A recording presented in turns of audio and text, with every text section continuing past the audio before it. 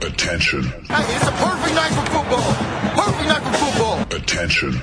Das sind die Sofa-Quarterbacks mit der Sportradio 360.de Extravaganza zur National Football League. Overtime nicht ausgeschlossen, aber garantiert 4 Quarter mit exzellentem Passspiel, bemerkenswerten Rushes und roten Flaggen, die unsere Special Team Coaches den Umpires entgegenschleudern. Still not in and now in for the touchdown, no flags. Unbelievable. Und hier ist der Mann, der Tim Tebow persönlich die Beichte abnimmt. Nicolas Martin. Let's go. We gotta go to work. Sportradio 360, die Sofa Quarterbacks, College Football oder die große Session, um Salmeter wieder aufzubauen. Salmeter, ein Fanleben wie die Conference, die er verfolgt. Eine reine Katastrophe. Die Big 12 am Boden, Salmeter am Boden, Texas am Boden. Wir leisten Aufbauarbeit. Und ich habe mir ein Team von ausgewiesenen Psychologen rangeschafft. Er überlebt seit über 30 Jahren den Westerwald. Er kann also von den tiefsten negativen Erlebnissen berichten. Christian Schimmel von der Draft.de. Hallo Christian. Ja, einen schönen guten Tag. Ich würde unsere Runde dadurch bereichern wollen, dass ich die Theorieperspektive nach Jung einnehme. Das hat schon bei vielen Menschen durchaus geholfen und kann da nur die Schriften zur Transaktionsanalyse durchaus empfehlen. Einen wunderschönen guten Abend. Ja, und er textet den Patienten einfach zu, bis der nicht mehr kann. Jan Wegwert von Triple Option. Hallo Jan. Moin moin, ich mach's kurz. Horns down. Und dann haben wir noch den Patienten. Fan von Texas und von ein paar anderen Teams, die nicht so ganz so erfolgreich spielen, aber ja, jetzt hat's auch Texas verlassen. Salmeter. Hallo Sal. Servus y'all, hook 'em guys. Lesson learned. Always wear your color on game day. I will wear burnt orange every Saturday when the Horns are playing. My mistake. I apologize to the University of Texas at Austin. I apologize, Longhorn Nation. But we have a big week coming up, and that's what you focus on. So we'll talk about that. Ja, und die Week ist so groß. Ja, also vielleicht müssen wir bei der Big 12 dann von Week mit W-E-A-K sprechen. Dass nächste Woche unranked Oklahoma gegen 22 Texas spielt und wie es zu dem Desaster kommen konnte, das klären wir eben jetzt. Jan, vielleicht versuchst du dich an einer Einordnung, also Oklahoma hat jetzt zum zweiten Mal in Folge verloren. Texas hat verloren, Baylor hat verloren, es gibt nur noch ein ungeschlagenes Team in der Big 12, das ist Oklahoma State. Und ja, wir wissen natürlich nicht, wie die Big 10, die Pac-12 so aus dem Quark kommen werden, aber es gibt schon den einen oder anderen, der sagt, naja, also wenn man sich das Profil dann so oder so anschaut, wie sollen da Quality Wins bei rauskommen, wenn die ganze Zeit verlieren? Jetzt fangen wir also tatsächlich mit der Loser Conference an und gehen nicht von Seed 1 oder Ranked 1 bis Ranked 25 durch, ja? Das müssen wir jetzt extra für die Big 12 machen? Ja. Na gut. Ja, was soll ich sagen? Zu den Spielen, zum Schedule, zu den Aussichten ist natürlich also eine ziemliche Katastrophe, das ist ganz klar. Bei aktuell 4 Playoff-Plätzen sollte irgendein Team in der Regel entweder ungeschlagen durchkommen, auch gerade bei den verkürzten Spielplänen oder eben sehr viele Quality Wins haben und die kann man jetzt eigentlich nicht sehen und man muss ja auch dazu sagen, dass selbst Oklahoma State, die sich gegen Tulsa da ziemlich abgewürgt haben, alles andere als souverän aussieht. Also das ist eine sehr ausgeglichene Conference, so könnte man das beschönigend sagen, oder eine sehr mittelmäßige, das wäre dann vielleicht eher meine Meinung. Ja, also zu den Spielen, ich fange einfach mal mit Oklahoma an, weil Texas würde ich dann doch gern Sal überlassen, da kann man dann vielleicht nochmal reinpieken, aber ja, Iowa State, Oklahoma, also 37-30 gewinnen die Cyclones, die zweite Niederlage des Sooners in Folge, die erste in Ames seit Anno Dunnemal. Und seit 50 Jahren oder so, ne? Also irgendwie. Genau, also Zeiten, die wir alle sehr lange nicht erlebt haben. Wie schon gegen K-State, eigentlich ein guter Start. Spencer Rattler mit einigen Plays, tiefe Pässe, da war wieder ein richtig schöner dabei. Ein paar Runs diesmal auch, also der ist ja jetzt kein Dual-Threat, aber durchaus ein beweglicher Quarterback. 17-6 in Führung und dann ging's los, mal wieder bei den Sooners. Die Defense, ja, letzte Woche war es der Pass, diese Woche war es vor allem extrem löchrig gegen den Lauf. Breece Hall, der Running Back des Cyclones, konnte gefühlt irgendwie 30 Tackles brechen und auch sonst, also nicht nur gegen ihn, er ist ein Spieler, der auch sonst viele Tackles bricht, aber auch sonst war das Tackling der Sooners wirklich desaströs. Und es war ja jetzt auch nicht so, dass Brock Purdy da für 400 Yards gepasst hat, aber es waren halt immer wieder Big Plays in entscheidenden Situationen, die Sooners zugelassen haben. Also es ging dann los in der zweiten Halbzeit mit dem RPO-Slant auf Xavier Hutchinson, auf den Freshman-Receiver für, glaube ich, 65 Yards oder so, mal über 60 Yards. Und trotzdem führen die Sooners Mitte des vierten Viertels mit 30-23 und geben das dann trotzdem noch aus der Hand. Erst mit einem langen Kickoff-Return, also wie gesagt, es waren sehr, sehr viele Big Plays dabei von Kenny Nwangwu. Dadurch haben die Cyclones kurzes Feld. Purdy rennt den rein und dann nächste Possession ist es dann Breece Hall, der wie gesagt ein sehr, sehr gutes Spiel gemacht hat, mit wieder einigen gebrochenen Tackles bei zwei Läufen hintereinander. Erst ein langer Lauf, dann später im Drive zum Touchdown. Und wie schon im letzten Spiel, also es gibt sehr, sehr viele Parallelen, hebt sich Spencer Rattler den schlechtesten Pass für den Schluss auf. Das ist wirklich so ein Lob-Pass in Double Coverage, darf er niemals werfen. Ja, ist ein bisschen Pech. Es erinnert mich an Dylan Gabriel, den UCF-Quarterback im letzten Jahr, damals als Freshman. Der hat auch eigentlich sehr, sehr gut gespielt, aber jeder Fehler, den er gemacht hat, der war sehr kostspielig. Und so ist es bei Rattler gerade gefühlt auch. Und dann kommt da ein Spiel raus, das 37-30 ausgeht, das nach einem Shootout aussieht, aber das eigentlich defensivlastiger war, als der Score vermuten lässt. Also das waren größtenteils Big Plays, die es entschieden haben, und die Big Plays waren sehr, sehr ungleich verteilt zu Ungunsten der Sooners. Und ja, ehrlich gesagt weiß ich nicht so recht, was ich mit dem Spiel anfangen soll, weil es war quasi, hatte einige Parallelen, aber in der Defense war die Schwachstelle jetzt deutlich woanders. Also in der Laufverteidigung vor allem und dann eben einige Big Plays, war aber jetzt nicht so wie gegen K-State. Ja, und in der Offense, jeder Fehler tut da weh. Also man kann es nicht anders sagen. Die bewegen den Ball. Da war dann auch irgendwie gleich am Anfang 4th and 1 von der 1, wo man bei Lincoln Riley wohl erwartet hätte eigentlich, dass er da geht. Aber unabhängig davon, das müssen sie nach Hause bringen, haben es am Ende wieder sich den Vorsprung aus der Hand nehmen lassen. Und ja, jetzt gibt es ein Do-or-Die-Spiel für die Sooners. Im Grunde genommen sind sie schon aus den Playoffs raus, wenn jetzt nicht ganz verrückte Sachen passieren. Man weiß es nicht, aber also auf jeden Fall jetzt Red River Shootout beziehungsweise Rivalry, wie es ja jetzt heißt, wird natürlich extrem entscheidend. Klingt aber nach einer Schießerei, wo beide mit Messern kommen irgendwie. Aber ja, gut, dann. Ja, oder beide ohne Schutzweste oder so. Also, naja. Flag Football. Sal, let's talk about Texas. Ja? Ich hab's am Samstag. I was afraid you were going to say let's talk about sex, but let's. Okay. Yeah. No. What about that? Sal, let's talk about text, baby. Ich hab's ja schon während das Spiel lief geschrieben. Texas ist ja nicht so, dass sie das Spiel nicht hätten gewinnen können, aber also sie haben sich so auf den Fuß geschossen, dass am Ende keine Füße mehr da waren. Ich kann mir nur vorstellen, wie das als Fan dann sein muss. Aber es war eine Flaggenparade sondergleichen, Fumble an der 1. Da war ja alles dabei, was so ein Spiel zum Abgewöhnen macht. Und am Ende ist es ein 31-33 und es fehlt gar nicht mal so viel.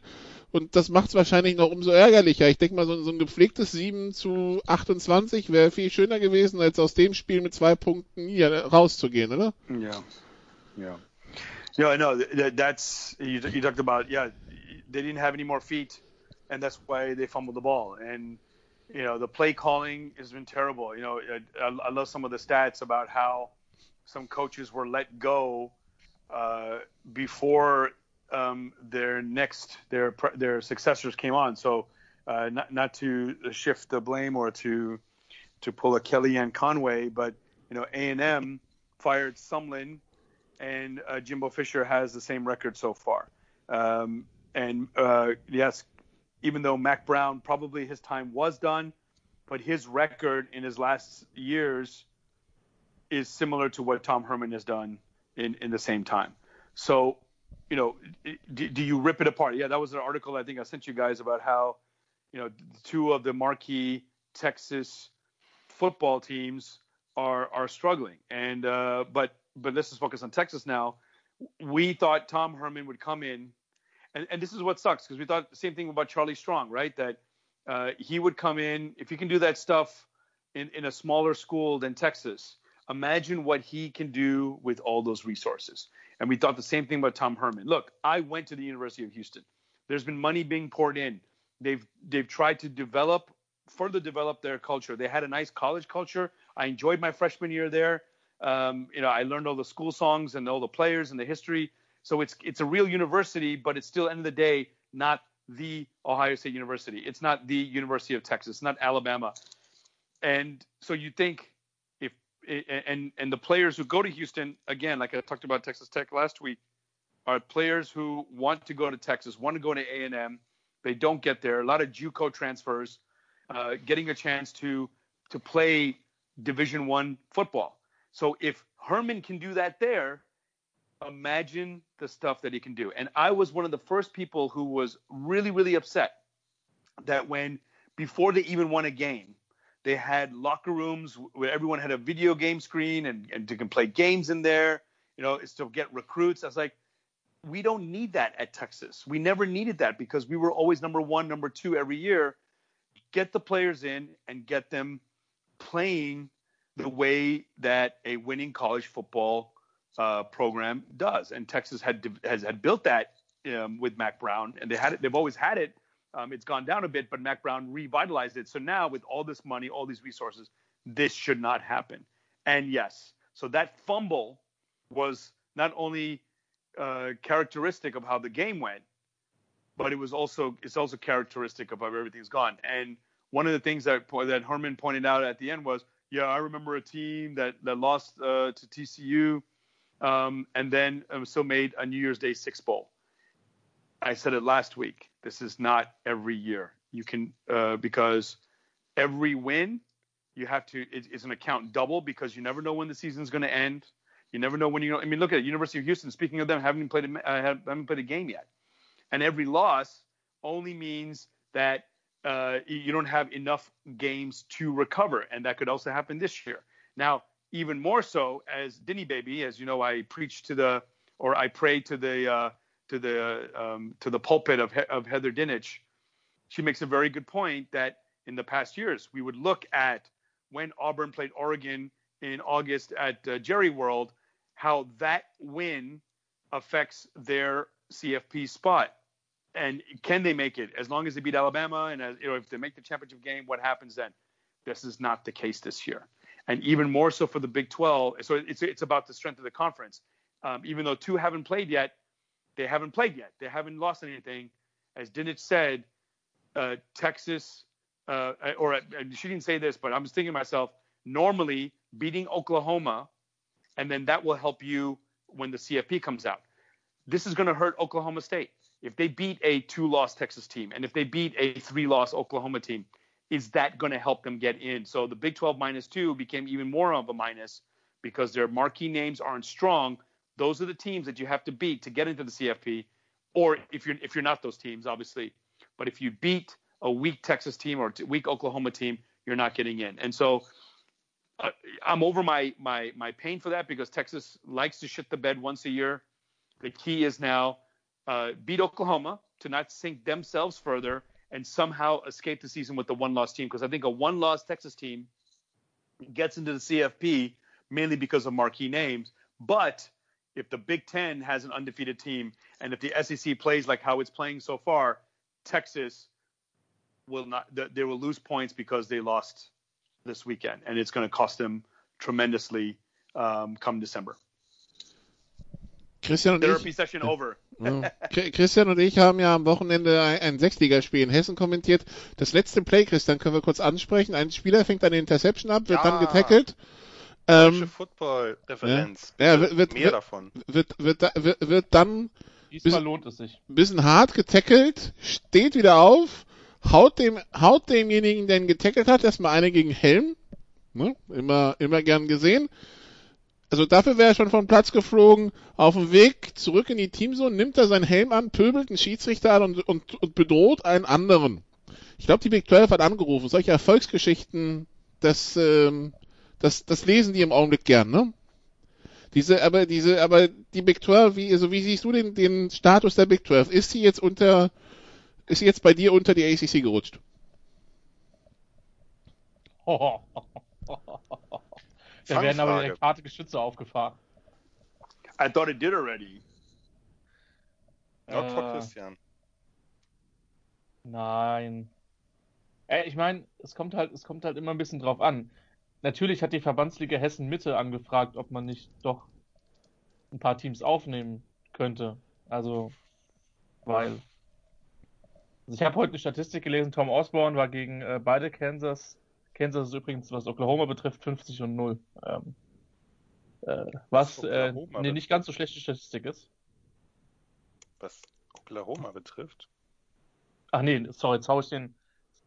Das war jetzt Tom ein Osborne harter Back Diss, 12 Alter. gestellt. Hui, der tut weh. Ja, aber der tut weh. Sorry, Jan, das war kein bewusster Diss. Entschuldigung. Gerade noch mein Leben gerettet. Der Wegwert hatte schon die Flugabwehrraketen auf den Westerwald gerichtet. Ja. Und ich bin gerade näher dran. Bedenke dies. Ja, das ist wahr. Das macht meine Situation nicht unbedingt einfacher. Also letztlich freut es mich, dass ich würde das als Aufbauhilfe West bezeichnen, was da gerade passiert. Ja? Die Pac-12 denkt sich, die Big 12 denkt sich, Pac-12 kann nur ein paar Mal spielen, die waren lange nicht in den Playoffs dabei. Ja, dann wie sollen sie denn sonst in die Playoffs kommen, wenn nicht durch uns? Ja. Und ich würde mich wirklich kaputt lachen, wenn am Ende so viele Teams verlieren, dass die Pac am Ende tatsächlich einen Playoff-Teilnehmer stellt, weil der Rest einfach zu viel verloren hat. Würde ich ausgesprochen feiern. Das Ding ist halt auch, oder das große Problem. Weil 6-4 und Oklahoma doch dann niedriger gerankt wird als irgendwie so ein 2-Loss Pac-12-Sieger, ja? Ja, sowas in der Art. Das Problem ist halt auch, dass die guten Mannschaften, oder die Mannschaften, die guten Mannschaften, die vorne stehen, dass die halt dann ganz schöne Niederlagen haben, wie gegen Louisiana zum Beispiel, was Iowa State betrifft, ja, und das Gebirge von Oklahoma State, Jan, das hast du ja eben vollkommen richtig definiert. Das ist ja, kann man jetzt nicht unbedingt sagen, dass da viel Schönes dabei gewesen ist. Die Liga wird weiterhin relevant bleiben, da müssen wir uns überhaupt nichts vormachen, ja. Alleine aufgrund vom Talent, was da im Kader ist. Aber ich sag mal so, die Liga, die sich glaube ich am meisten kaputt lacht, ist die SEC, weil die sagt, ja gut, dann können wir unsere 2 Playoff-Teilnehmer ja schon mal fix einbuchen, speziell wenn Florida so weiterspielt. Von daher, das war mit Sicherheit ein schlechtes Wochenende für die Pac für die Big 12. Sorry, irgendwie meine Konzentration ist heute nicht wirklich da im Allgemeinen. Und es wäre aber zu früh zu sagen, die werden kein Playoff-Teilnehmer stellen, weil auch die anderen Ligen haben Gelegenheiten, sich hinzulegen. Ja, in der ACC ist es bis jetzt nicht so, dass wir da klare Mannschaften haben, wo wir sagen können, die sind auf jeden Fall ein fixer Kandidat. Außer Clemson? In der ACC außer Clemson. Und bei Miami wissen wir es halt noch nicht. Ich traue mich ja kaum, das in den Mund zu nehmen, muss ich an der Stelle sagen. Ne? Wir werden es aber nächste Woche erfahren. Genau. Das steht ja an. Das steht an und das könnte dann auch entsprechend interessant werden. Aber wie gesagt, die anderen werden auch noch Gelegenheit bekommen, sich hinzulegen. Von daher sollten wir das Ganze mit einer entsprechenden Spannung beurteilen. Aber ich schreibe, es wird unglaublich schwer in die Playoffs zu kommen. Da machen wir uns, glaube ich, nichts vor. Also, wir begraben erstmal die Big 12, merken uns für alle Fälle, wo wir sie beerdigt haben, falls wir sie doch wieder ausbuddeln müssen und schauen dann, was beim Rest so passiert ist. So, also, wenn wir schon bei Clemson sind, Jan, die haben Virginia geschlagen, nicht ganz so deutlich wie im ACC-Finale letztes Jahr. Es ging nur in die 40er, 41-23, aber trotzdem gewonnen. Lawrence 3 Touchdown-Pässe, 329 Yards, 2 zu Murray Rogers. Ja, Travis Etienne auch noch sich in die Scorerliste eingetragen, läuft bei Clemson, ne? Ja, aber letztlich kein Problem, lange ein bisschen knapper als gedacht. Es ist einfach so, man hat im Passing nicht mehr die ganz großen Difference-Maker, wie sie halt T. Higgins und Justin Ross waren. Das macht sich ein bisschen bemerkbar. Das macht sich natürlich auch darin bemerkbar, dass Lawrence den Ball einfach mehr verteilt als vorher. und es eben nicht den einen Go-To-Guy gibt und eben Travis Etienne halt auch stärker im Receiving nochmal eingebunden wird, was ja letztes Jahr schon eine Entwicklung war, die man beobachten konnte. Ja, Etienne auch mit einem fantastischen Touchdown, also super spektakulär, wie er da die Balance bewahrt gegenüber mehreren Tackles nahe der Line of Scrimmage und dann eben durchstartet. Ja, kein Problem. Virginia spielt eine ähnliche Offense wie 2019, nur mit Brandon Armstrong als Quarterback statt Bryce Perkins. Also der muss auch ungefähr alles machen, ist etwas ineffektiver, ist jetzt zu erwarten gewesen. Ja, Clemson, Prüfung bestanden, mehr war hier nicht rauszuholen. Wenn wir schon bei Clemson sind, weil am Montagabend ja in Houston ein gewisser Bill O'Brien entlassen wurde, als GM und als Head Coach, habe ich dann irgendwo aufgeschnappt, ja, was ist denn jetzt mit Dabo Swinney, NFL, mit Deshaun Watson? Jan, kannst du dir das vorstellen? Ja, also natürlich kann ich mir das vorstellen und nur ich habe den Eindruck gehabt, das gilt sowohl für Swinney als auch für seinen DC Brent Venables, dass sie sich da halt sehr, sehr wohlfühlen und sich so ihr kleines Nest gebaut haben und offensichtlich, ich hatte das ja vor einigen Wochen mal angesprochen, auch wenn Swinney, was so die Meinung zu gesellschaftspolitischen Themen angeht, meiner Meinung nach ein ziemlicher Trottel ist, scheint er ja auch den Spielern zu vermitteln, dass sie sich da wohlfühlen können, weil ja doch viele Spieler jetzt als letztes eben Travis Etienne, aber auch die diverse Spieler vorher, Farrell oder Christian Wilkins oder so, die dann eben dort bleiben, länger als sie müssten und den Sprung in die NFL nicht gleich wagen. Und von daher scheint er da eine Atmosphäre geschaffen zu haben, in der sich die Spieler grundsätzlich wohlfühlen. Und auch sonst ist ja eine große Kontinuität da seiner Coaches. Also da sind ja einige, auch der Elliott, der OC, ist ja schon seit einigen Jahren dort. Von daher fällt es mir ein bisschen schwer vorzustellen, dass sie irgendwie, also in der Saison natürlich relativ unmöglich, aber auch nach der Saison da die Zelte abbrechen. Es ist alles möglich, wenn man genug Geld in die Hand nimmt. Nur auch bei Clemson verdienen die ja alle ziemlich viel. Von daher. Ich wollte gerade sagen, da muss man aber auch schon richtig Geld in die Hand nehmen, weil der hat sich inzwischen... also das lohnt sich für ihn. Unter NFL-Niveau. Also ähnlich ist das ja bei Venables, bei seinem DC, der ja auch schon von diversen Colleges angefragt wurde, weil er eben ein unfassbar guter Schemer ist, aber dort hat er eben diese ganzen nervigen Aufgaben, die man als Headcoach hat, nicht, kann an seiner Defense rumschrauben, da wird ihm nicht reingeredet, der kann super recruiten, der kann sein Ding da machen und kriegt trotzdem einen Haufen Kohle, die viele Headcoaches nicht bekommen. Von daher bin ich skeptisch, aber unmöglich ist das natürlich nicht. Und klar, die Idee, dass Swinney dann Watson aus dem rettet, wo er da gerade drin steckt, das ist natürlich sehr lecker, überhaupt keine Frage. Okay, also wir werden sehen, wie es weitergeht. Das besprechen wir dann am Donnerstag auch in der Big Show und dann wahrscheinlich auch bei den Sofa Quarterbacks nächste Woche. Kam halt am Montag, wie immer, wie so oft, eine halbe Stunde nach der Aufnahme, die News. Mit dem freien Posten bei den Texans. Und ja, und wie gesagt, gleich hinterher haben einige den Namen Dabo Swinney dann reingeworfen.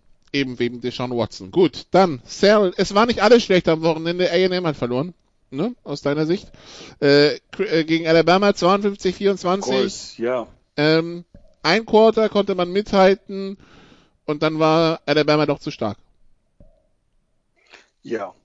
You thought that, it's interesting, A&M, as I mentioned before, since they got to the SEC, they wanted to win, and they thought they could compete, and they joined right at this peak of this dynasty, and we thought maybe, Johnny Manziel, maybe A&M is going to be as good. They're going to rule the SEC West, or at least make some difference in the SEC West. But right now, it's still just Auburn, Alabama.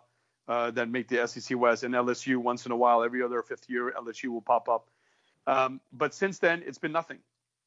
And it's been all Alabama, and that was an Alabama beatdown. And we all the stuff that we want to give Alabama,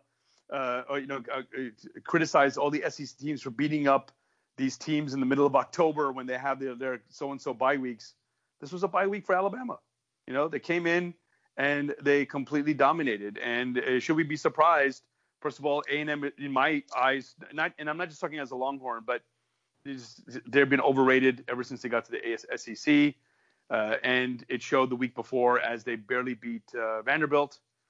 and then yeah, but it just goes to show, I don't want to hit on Alabama on A&M too much because they are competitive, and as I mentioned before, like with Texas, they spent the most money. They're the number 1 and 2 revenue making programs in the sport, but you need to train the players once you have them, and right now both programs are just suffering. And for the amount of money that you paid Jimbo Fisher, my gosh, you should have won a conference title already. And and I think this is all the Bob Stoops curse. Yeah, Stoops comes in and wins national championships and gets into the BCS, not the BCS. Yeah, I guess it was the BCS back then. Yeah, exactly.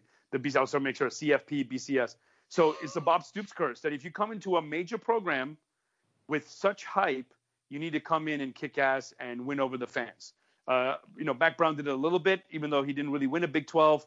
But then he suffered the Bob Stoops. A year later, the Bob Stoops curse, because you expect to get a big name to come in and win. And it's been happening in international soccer, international football for all these years. If you get someone who won championships at Real Madrid, he's going to bring titles and glory to you, no matter what kind of club you are. So that's the problem there. But I don't want to. It's not all A&M. Alabama is just too strong. And I know it's getting boring for anyone who's like, oh my God, you can just take what Sal said 4 years ago, Alabama, Clemson, Georgia. Well, unfortunately, those are the kings of the sport right now, and they're control of their programs, their control of their play calling. And I will always respect when Nick Saban, it would have been nice to, everyone will shit on him and say, oh my God, he's the evil empire, but everybody wants him as their coach. And I was so happy. I was so like, my gosh, he wants to come and coach at Texas. That would have been awesome. I would have loved that. Everybody wants him there. The way he runs the program, where he commands the attention of the players in this day and age, is unbelievable. And right now in the SEC West, you look at the standings, everyone has one loss. So is it clear it's Alabama? For Alabama, of course, playing the SEC is already a bonus. But of course, when they get down to that Auburn game, if they survive everyone that's going to come after them, if they get to that Auburn game with undefeated and Auburn only has one loss, that's going to be good for Alabama. Alabama's going to be basically a lock. They won't have to play the SEC game if they lose to Auburn, but they'll still be nominated as one of the top 4 teams. And so Alabama, just not even playing already is in the CFP, says a lot. And of course, in this truncated year, that's the word I was looking for last week, in this mini season that we have, reputation of the conference and reputation of the team is going to carry a long way. And right now, Alabama and Clemson are just way above the rest. Ja, gut, dass die Big 12 sich so einen Namen gemacht hat letztes Wochenende. Das hilft dann immens. Dann hatten wir Florida gegen South Carolina, 38-24. Christian, auch das war eigentlich nur ein Quarter spannend. Dann hat Florida Gas gegeben und war zwischendurch 38-14 vorne, bevor dann South Carolina noch 10 Punkte machen konnte, spät im Spiel. Die Menschen da draußen sollten sich nicht nur den Namen Kyle Trask merken, das ist der Quarterback, sondern auch den Namen Kyle Pitts, das ist der Tight End. Ja, ich möchte da tatsächlich sagen, dass Jan da ja schon absolut in die richtige Richtung gegangen ist und das, ich will nicht sagen, prognostiziert hat, aber der hatte das ja schon angekündigt, dass das nicht knapp wird. Dass es so dominant wird. Gut, South Carolina hatte die Woche davor schon offensiv echt enorme Probleme gegen Tennessee. Und das hat man dann halt auch in dem Spiel gesehen. Ja, Florida sieht momentan, es tut mir fast, aber auch nur fast weh, das zu sagen, weil so schlimm ist es nicht. Sieht wie das beste Team der SEC East aus. Was dieses Jahr ein bisschen mehr bedeutet als vielleicht zu anderen Jahren, denn die sind Minimum auf Augenhöhe mit Georgia und das könnte eine spannende Conference werden. Wie gut Tennessee am Ende ist, weiß ich noch nicht. Aber das waren auf jeden Fall mal Duftmarken, die Gators da abgeliefert haben. Und das Spiel war halt nie wirklich eng. Und die Souveränität, mit der Florida das gewonnen hat, überrascht ist, in der Form war es für mich dann doch überraschend. Das schon, ja. Also das war eine ganz starker Tag von denen. Und mit denen wird zu rechnen sein. Ich wehre mich da ja immer noch etwas ein bisschen gegen, aber die Argumente sind momentan relativ klar auf Seiten, ja, In der, dem Moment, wo sie anfangen, dass man ihnen zuschaut und Spaß dabei hat, was irgendwie die letzten Jahre nicht gegeben war, da bin ich bei dir, habe ich jetzt auch kein Problem, dass sie dann irgendwie auch Ja. oben mitspielen. Ja, also es ist halt nicht mehr dieser Krampf, weißt du, es ist nicht mehr. also ich meine, was du halt nicht sehen willst, ist permanent einschalten und sie sind Titelfavorit und hier, du siehst die ganze Zeit ein 9:3 oder ein 10:6, ja? Aber es macht ja Spaß, denen zuzuschauen. Ja, ist so. Und Also- deswegen sind sie da auch vollkommen verdient, ja. Das ist, glaube ich, schwerlich bestreitbar. Jan.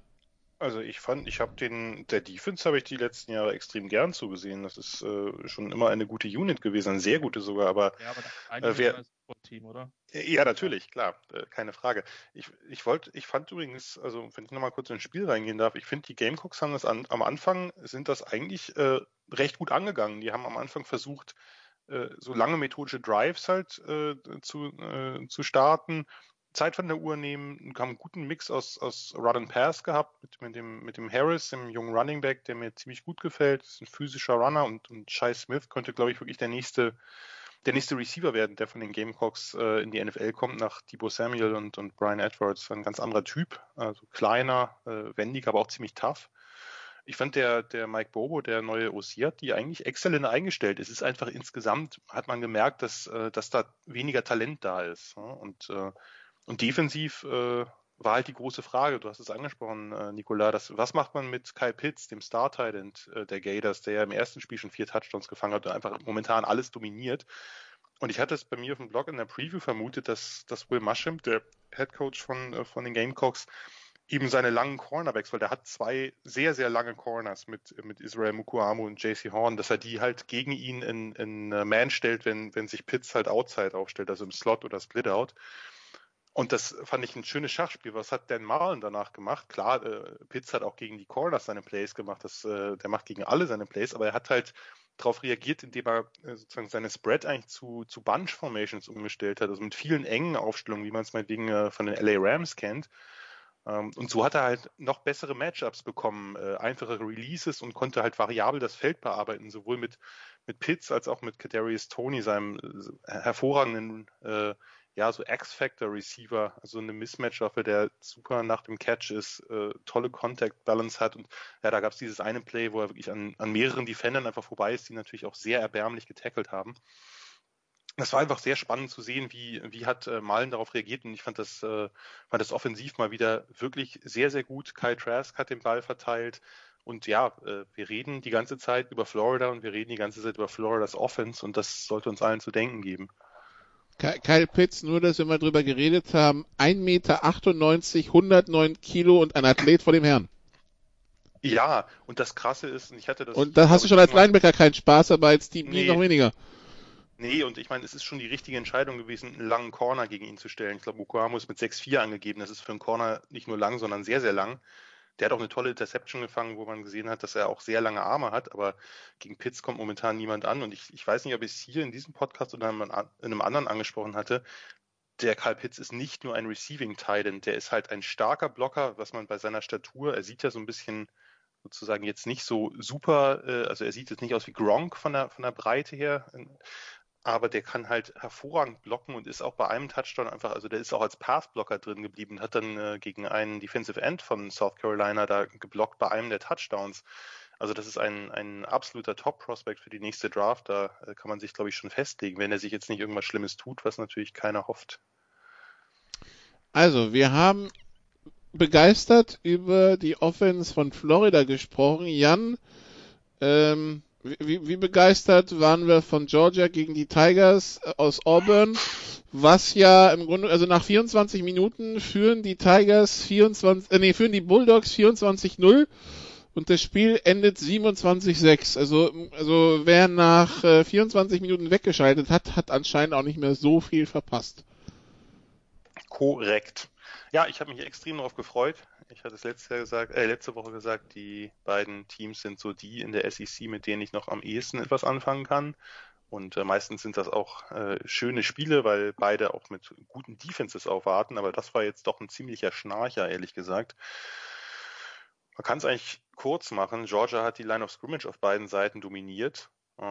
Zu Beginn ging es noch, also beide D-Lines haben halt viel geschaffelt kurz vor dem Snap, um irgendwie diese relativ uneingespielten O-Lines zu verwirren. Doch dann nach 2-3 Drives hat sich dann relativ schnell ein eindeutiges Bild eigentlich ergeben. Also Georgia hatte halt die Oberhand in der Offense mit der O-Line und hat das halt ausgenutzt, relativ gut fand ich, mit so vielen Quick-Hitter-Runs, also wirklich sehr schnellen Slasher-Runs, also Ballübergabe, gar nicht groß im Backfield rumtanzen oder Zone, sondern einfach hinein, weil die O-Line überlegen war und die Auburn D-Line ist halt längst nicht mehr so physisch und kräftig wie die letzten Jahre, wo sie halt hier mit Derek Brown, mit Marlon Davidson, Nick Coe und so, da hatten sie ja quasi eine Line, die fast nur aus 300 Pfundern plus bestand.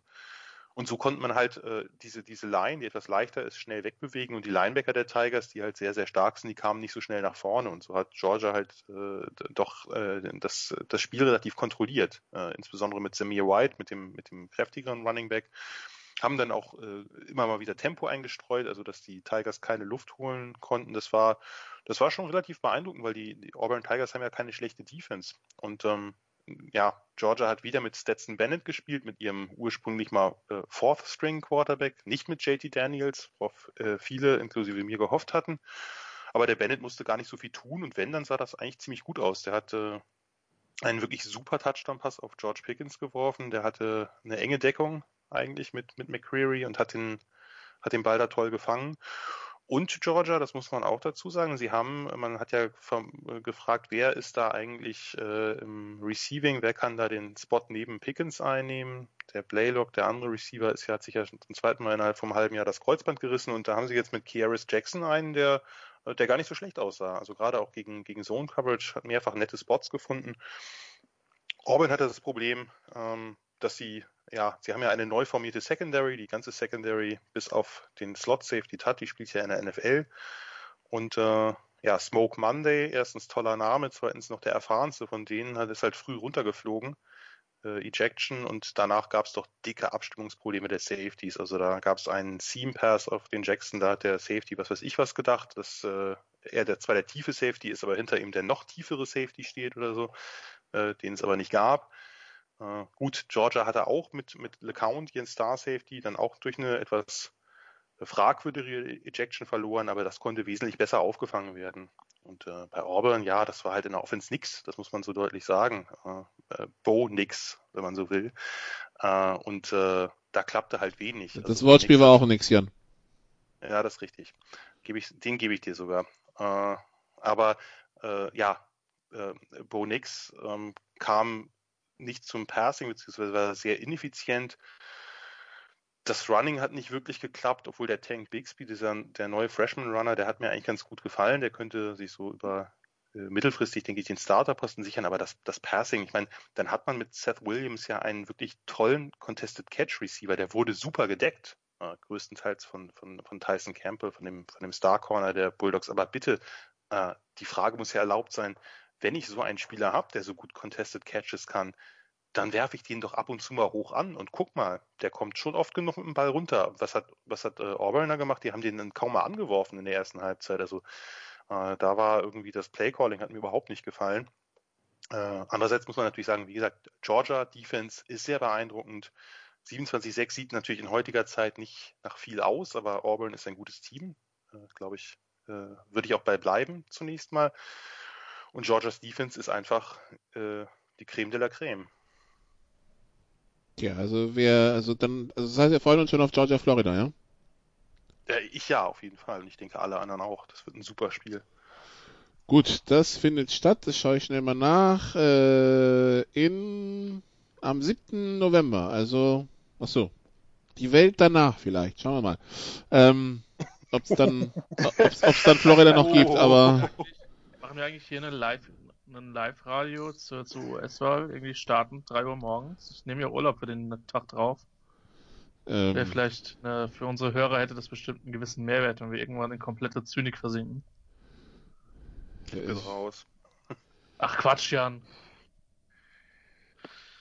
kannst glaube, ja ich mal gebe jetzt sogar noch am nächsten ansprechen. Tag ein Seminar, da kann ich das gleich einflechten, aber ich Es wird unter weiß nicht, ob Umständen ich mir keinen da die nächsten Nacht um die Tag Ohren geben, schlage. von daher. Eben. Das ist wiederum der Vorteil, dass zumindest das Letzte, was du auf dieser Erde sagst, ist auf Tape. Immerhin etwas. Bedenkenswert. Überleg nochmal. Schauen wir mal. Cyril, wenn die Big 12 schon so abstinkt und unter der Prämisse, dass es vielleicht der Pac-12 auch passiert, ist das Jahr für ein Team, das nicht aus einer Power 5 Conference kommt, das vielleicht doch mal in die Playoffs zu schaffen, wenn man nicht wie UCF sich gegen Tulsa hinlegt? Right. Yeah. Yeah. In this year, as I said, the truncated season, this could be a year where a team like that could sneak in. UCF, I think, if you're a UCF fan, this is the time. This is probably you probably feel worse than a Longhorn fan, and that's going really low because this is your chance to do it. At least in 2017, right? They can claim their national championship because they played a good schedule. They played a non-conference schedule, and then they won a bowl game. We don't know about this year. So they probably, if they were one of the 3 undefeated teams or 4 undefeated teams, yeah, they probably would have got in. Then I was thinking about BYU. I was looking at their schedule. Their schedule in itself, I honestly think that even if they're undefeated, BYU does not get in. So I think that UCF was the main, the top contender for that. Let's see how things shape up. As I mentioned, the SEC West all have 1-loss teams. We need a couple of those teams to continue to play well during the season. So when Alabama beats them, they're quality wins for them. It's, they're going to win 52-14 every week, or at least in that average. But when they played them, when they destroyed them, so this A&M win was not good for them. So let's see how the SEC and the Big Ten, when they show up, how that goes, and how Notre Dame plays if and when they play again. Speaking of politics, real quickly, the interesting thing is that Notre Dame had to stop at school, and I think I'm not sure about is it Jenkins, the Notre Dame president? He apologized before, and then he was there at the Supreme Court nomination party, also not covered. So I don't think that Notre Dame and their leadership has learned they need to stop it, and then that's what happened. Even though it was a nice team dinner, it's something that you think that you play and you sweat and you tackle all together. It's okay to share a meal together. That was the reason, according to Brian Kelly, as to why they had a little outbreak and postponed the game. So teams have to continue to be careful. This is the new normal. Just be careful. If you want to play, if you want to continue, you have to be careful. And so these teams that would normally not get in, they need to be undefeated. They need to put themselves in a good position. BYU has been dominating their schedule. Maybe they can get in, but I really do think that an undefeated BYU team versus a 1-loss Texas team, as I said earlier, a 1-loss SEC West, maybe even a 1-loss SEC East team, they won't get past them. Jan, wen haben wir denn? Also ich meine, BYU, der Spielplan sieht echt dünn aus. Ja. Boise State spielt ja noch nicht, die Mountain West will ja später, aber das wird ja auch relativ kurz. Memphis hat verloren, UCF hat verloren, Cincinnati wäre noch ungeschlagen. Und SMU. Und SMU. Ja, also ich vielleicht noch mal ganz kurz was zu UCF, weil das war jetzt schon ein ziemlicher Dämpfer. Also erste Heimniederlage seit 21 Spielen, ne? Damit wir es einordnen. Die Heimserie im College Football ist gerissen. Ich glaube, Clemson hat die längste. Und wann gab es die letzte Heimniederlage? 2016. Gegen wen? Tulsa. Letzte Saison unglückliche Niederlage gegen Tulsa nach Führung. Und eben diese Saison schon wieder. Man hat 16-0 und 23-5 geführt. Also irgendwie scheint da was nicht in Ordnung zu sein, weil Tulsa ist jetzt ja in der AAC sicherlich kein Schwergewicht, aber UCF tut sich Moment, Tulsa hat aber wacker gegen Oklahoma State gekämpft, ja? Also ist trotzdem kein Schwergewicht. Schau dir die letzten Jahre an unter Montgomery. Das waren alles keine besonders guten Bilanzen, aber gegen UCF sieht's halt ganz gut aus. Und Knackpunkt war halt wirklich, also die haben's hergeschenkt. Ich hatte das dann auf Second Screen 23-5 geführt. Dann gab es kurz vor der Halbzeit noch einen schnellen Touchdown-Drive des Golden Hurricane. Die haben ja mit Zach Smith einen ehemaligen Baylor-Quarterback.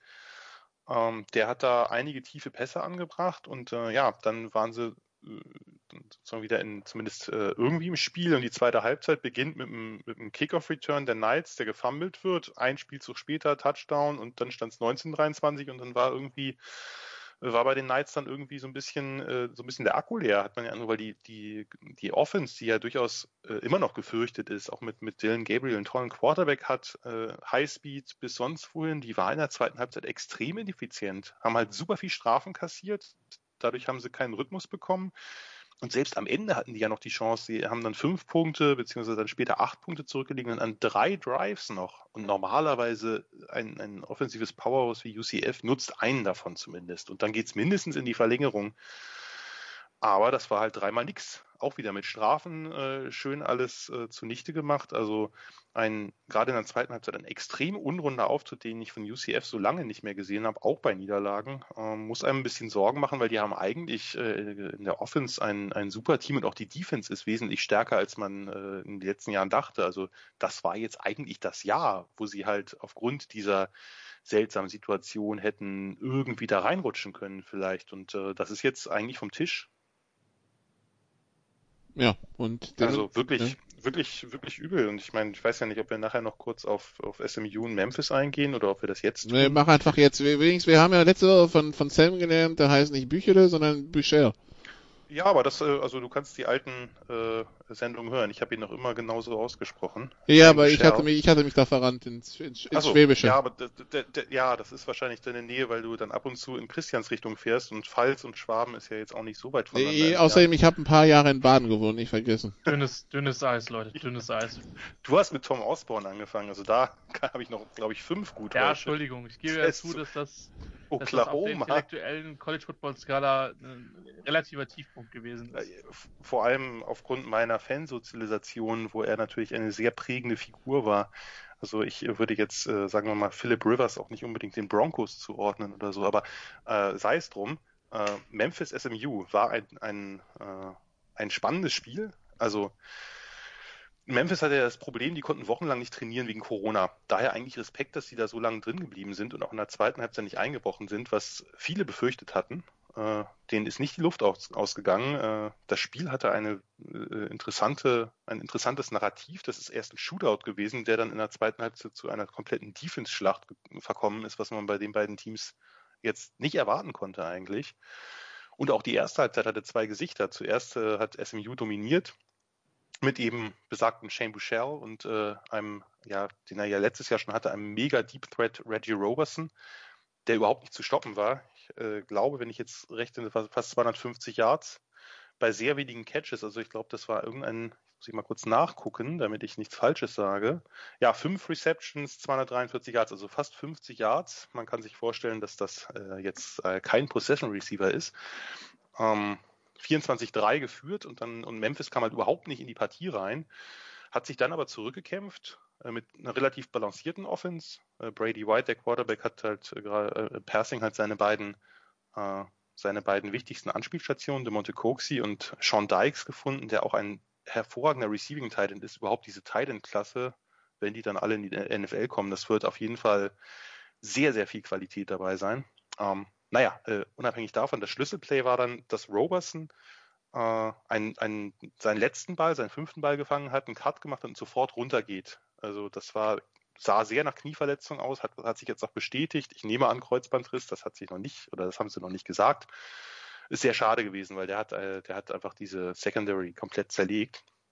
Und in der zweiten Halbzeit ist es dann, wie gesagt, eine Defense-Schlacht geworden. Insgesamt sind da nur 13 Punkte gefallen, gab lange Ausgleich, dann Memphis hat die Chance gehabt, so langsam in Field Goal Range zu kommen. Dann ist der Brady White gesackt worden, hat gefummelt. Das ist ein Problem, was öfter schon aufgetreten ist, dass der in ungünstigen Momenten halt Turnovers kassiert. Und SMU hat das dann mit einem auch ziemlich hingewirkten Drive in Field Goal Range nachher entschieden durch einen Field Goal. Da sind sie auch mehrfach mit Strafen und Sacks zurückgesetzt worden und haben dann doch irgendwie die nötigen Yards zusammengekratzt. Ja, war ein sehr spannendes Spiel und hat sicherlich auch eine gewisse Auswirkung, weil die AAC eben so stark besetzt ist in den letzten Jahren. Und SMU hat sich jetzt mit einer 4-0 Bilanz gut, waren jetzt bisher nur Out-of-Conference-Games bis das hier, hat sich jetzt auf jeden Fall erstmal in die Pole-Position gesetzt. Da kann natürlich noch extrem viel passieren. Also wie gesagt, die AAC ist extrem tief besetzt. Da ist auch für Memphis noch nicht alles raus, da ist auch für UCF noch nicht alles raus. Nur die Playoffs, das ist natürlich was, da bräuchte es einen, der wirklich undefeated geht. Und selbst dann wird es schwierig, ja, gut. Und selbst dann wird es sehr schwierig, ja. Also das ist nur die Voraussetzung, überhaupt drüber zu diskutieren. Christian hat jetzt 2 Spiele zur Auswahl, über die er sprechen darf, oder 3. Wir hätten Nichts davon möchte ich tun, ja. Boston College gegen North Carolina, Duke gegen Virginia Tech oder Florida State gegen Jacksonville State. Letzteres auf jeden Fall. Letzteres muss er auf jeden Fall. Allein weil Jacksonville State in diesem Spiel souverän 14-0 geführt hat. Sie haben dann zwar verloren, aber sie haben geführt. Also die Win-Probability war zwischendurch pro Jacksonville State. Sie hatten mal 60%. Gut, verglichen mit Atlanta ist das nichts, aber... Du, ich habe gerade nebenher Sport an und ich kann dich beruhigen, das Atlanta-Team liegt schon nach dem 3. Inning hinten und nicht erst nach dem 9. Das nur nebenbei. Ja, aber das Atlanta-Team lag ja auch gegen Green Bay direkt hinten. Also das, Gegen Rodgers kann man mal verlieren. Das habt ihr aber mit Sicherheit ganz souverän in den Sofa-Quarterbacks aufgedröselt. Nee, wir haben es im Grunde genommen schon vorausgesetzt, weil das Spiel war erst danach. Ach so, stimmt. Aber wir haben vorweggenommen, dass wir angenommen haben, dass sie diesmal keine 14-Punkte-Führung im 4. Quarter verblasen, weil es keine 14-Punkte-Führung geben wird. Und die gab es auch nicht. Siehst du, an der Weisheit von dir und Herrn Renner habe ich nie gezweifelt. Und seitdem habe ich Twitter auf und schaue, ob Dan Quinn den ähnlichen Weg geht wie Bill O'Brien. Nicolas Martin, der in seiner Wohnung leider noch nicht den roten Welche Wohnung? Feierknopf hat. Ja, nimm's doch nicht so genau, mein Gott. Was ist denn mit dir los? Ja, Christian, ich bin ganz bei dir. Ja, FSU hat sich schwer getan, es war unterhaltsam. Ich habe Teile dieses FSU tut sich schon das ganze Jahr schwer. Ja, aber seit Jahren schwer. Es ist nicht das Jahrhundert von FSU. Mit der Ausnahme von hier. Ich wäre ausgesprochen mit Jameis Winston und ja. Ich wäre ausgesprochen dankbar, wenn ich schuld wäre, aber ich fürchte, ich kann das nicht auf meine Schultern legen. Ich finde es ja schade, dass man im College nicht traden kann, weil A&M will ja Jimbo Fisher vielleicht loswerden, aber FSU würde vielleicht für 3-4-Star-Recruits vielleicht nach Texas A&M traden, um Jimbo zurückzubekommen, weil irgendwie war es mit ihm ja doch ein bisschen besser. War harzig und dann hat FSU halt offensiv ein bisschen den Groove gefunden, wobei Jacksonville State selbst zu dem Zeitpunkt, als sie hinten lagen, noch Chancen hatten zu punkten. Also der Score ist am Ende ein bisschen zu hoch. North Carolina gegen Boston College, muss ich an der Stelle sagen, hätte ich natürlich erwartet, dass das UNC das deutlicher gewinnt. Die sind ja dieses Jahr für mich mindestens ein Dark Horse als zweitbestes ACC-Team, wobei mir die Qualität von Miami in den ersten Wochen doch mich durchaus beeindruckt hat. Eigentlich ein bisschen zu knapp gewesen, der Score. Und jetzt sagen wir so, Virginia Tech, gut für Fuente, dass er dieses Spiel gewonnen hat, weil dessen Sitz ist auch schon ziemlich warm vor dieser Saison. Aber schon seit letzter Saison, also das ist ja jetzt nichts Neues. Der kam von Memphis? Oder bin ich gerade Fuente? Helft mir. Wo war der vorher? Der war bei Memphis. Memphis, ja. Ich hau ja heute ständig die Teams durcheinander, deswegen bin ich ein bisschen vorsichtig gerade. Also, solange du uns nicht Nick Saban nach Georgia verlegst oder so, ist alles gut, oder nach Oregon. Nee, aber wenn er bei den Giants noch ein Jahr länger geblieben wäre, dann denke ich, hätten die auch dauerhaft einen Erfolg gehabt. Aber egal. Kleiner Scherz. Virginia Tech läuft ja seit der Ära im Prinzip seinen Ansprüchen hinterher. Und ich glaube jetzt nicht, dass sich jemand Frank Beamer zurückwünscht, weil ich meine, so verlieren sie wenigstens etwas unterhaltsam, aber die Offense war in den letzten Jahren ja nicht gut. Und daher ein wichtiger Sieg, war ein knappes, spannendes Spiel gegen die Mannschaft von David Cutcliffe, dessen Teams sind halt gefühlt immer ready, auch wenn du halt bei Duke nicht zwingend jeden Studenten oder sagen wir so, du kannst nicht zu Duke jeden Studenten rekrutieren, der unter anderem in einem anderen ACC-Programm spielen darf, weil die Uni ihn einfach nicht auf dem Campus lässt, wegen der akademischen Voraussetzungen. Und, Hallo, ja, Duke produziert Giants Quarterbacks, nicht Lästern hier. Giants Turnover-Maschinen, habe ich jetzt gehört, oder? Ja, wir können ja, ich meine, immerhin hat es ja ein Team aus der NFC East gegeben, das dann auch mal gegen die weitrunden 49ers gewonnen hat. Wenn auch überraschend. Also, das war schon ein wichtiger Sieg für Fuente. Trotzdem glaube ich schon, dass die halt jetzt nicht zwingend in diesem Jahr, aber generell auf Dauer sich schon wieder Richtung 9 oder 10 Siege orientieren sollten, sonst wird man sich da umorientieren. Es ist eine wilde Liga momentan mit Clemson, die vorne machen, was sie wollen, Miami, die so langsam wieder auf den rechten Pfad finden. Und dahinter vieles offen. Ja, Pittsburgh, kaum ist man mal gerankt, legt sich dann bei NC State hin, wenn auch nur knapp. 30-29, ja. Also Boston College schlägt North Carolina 26-22.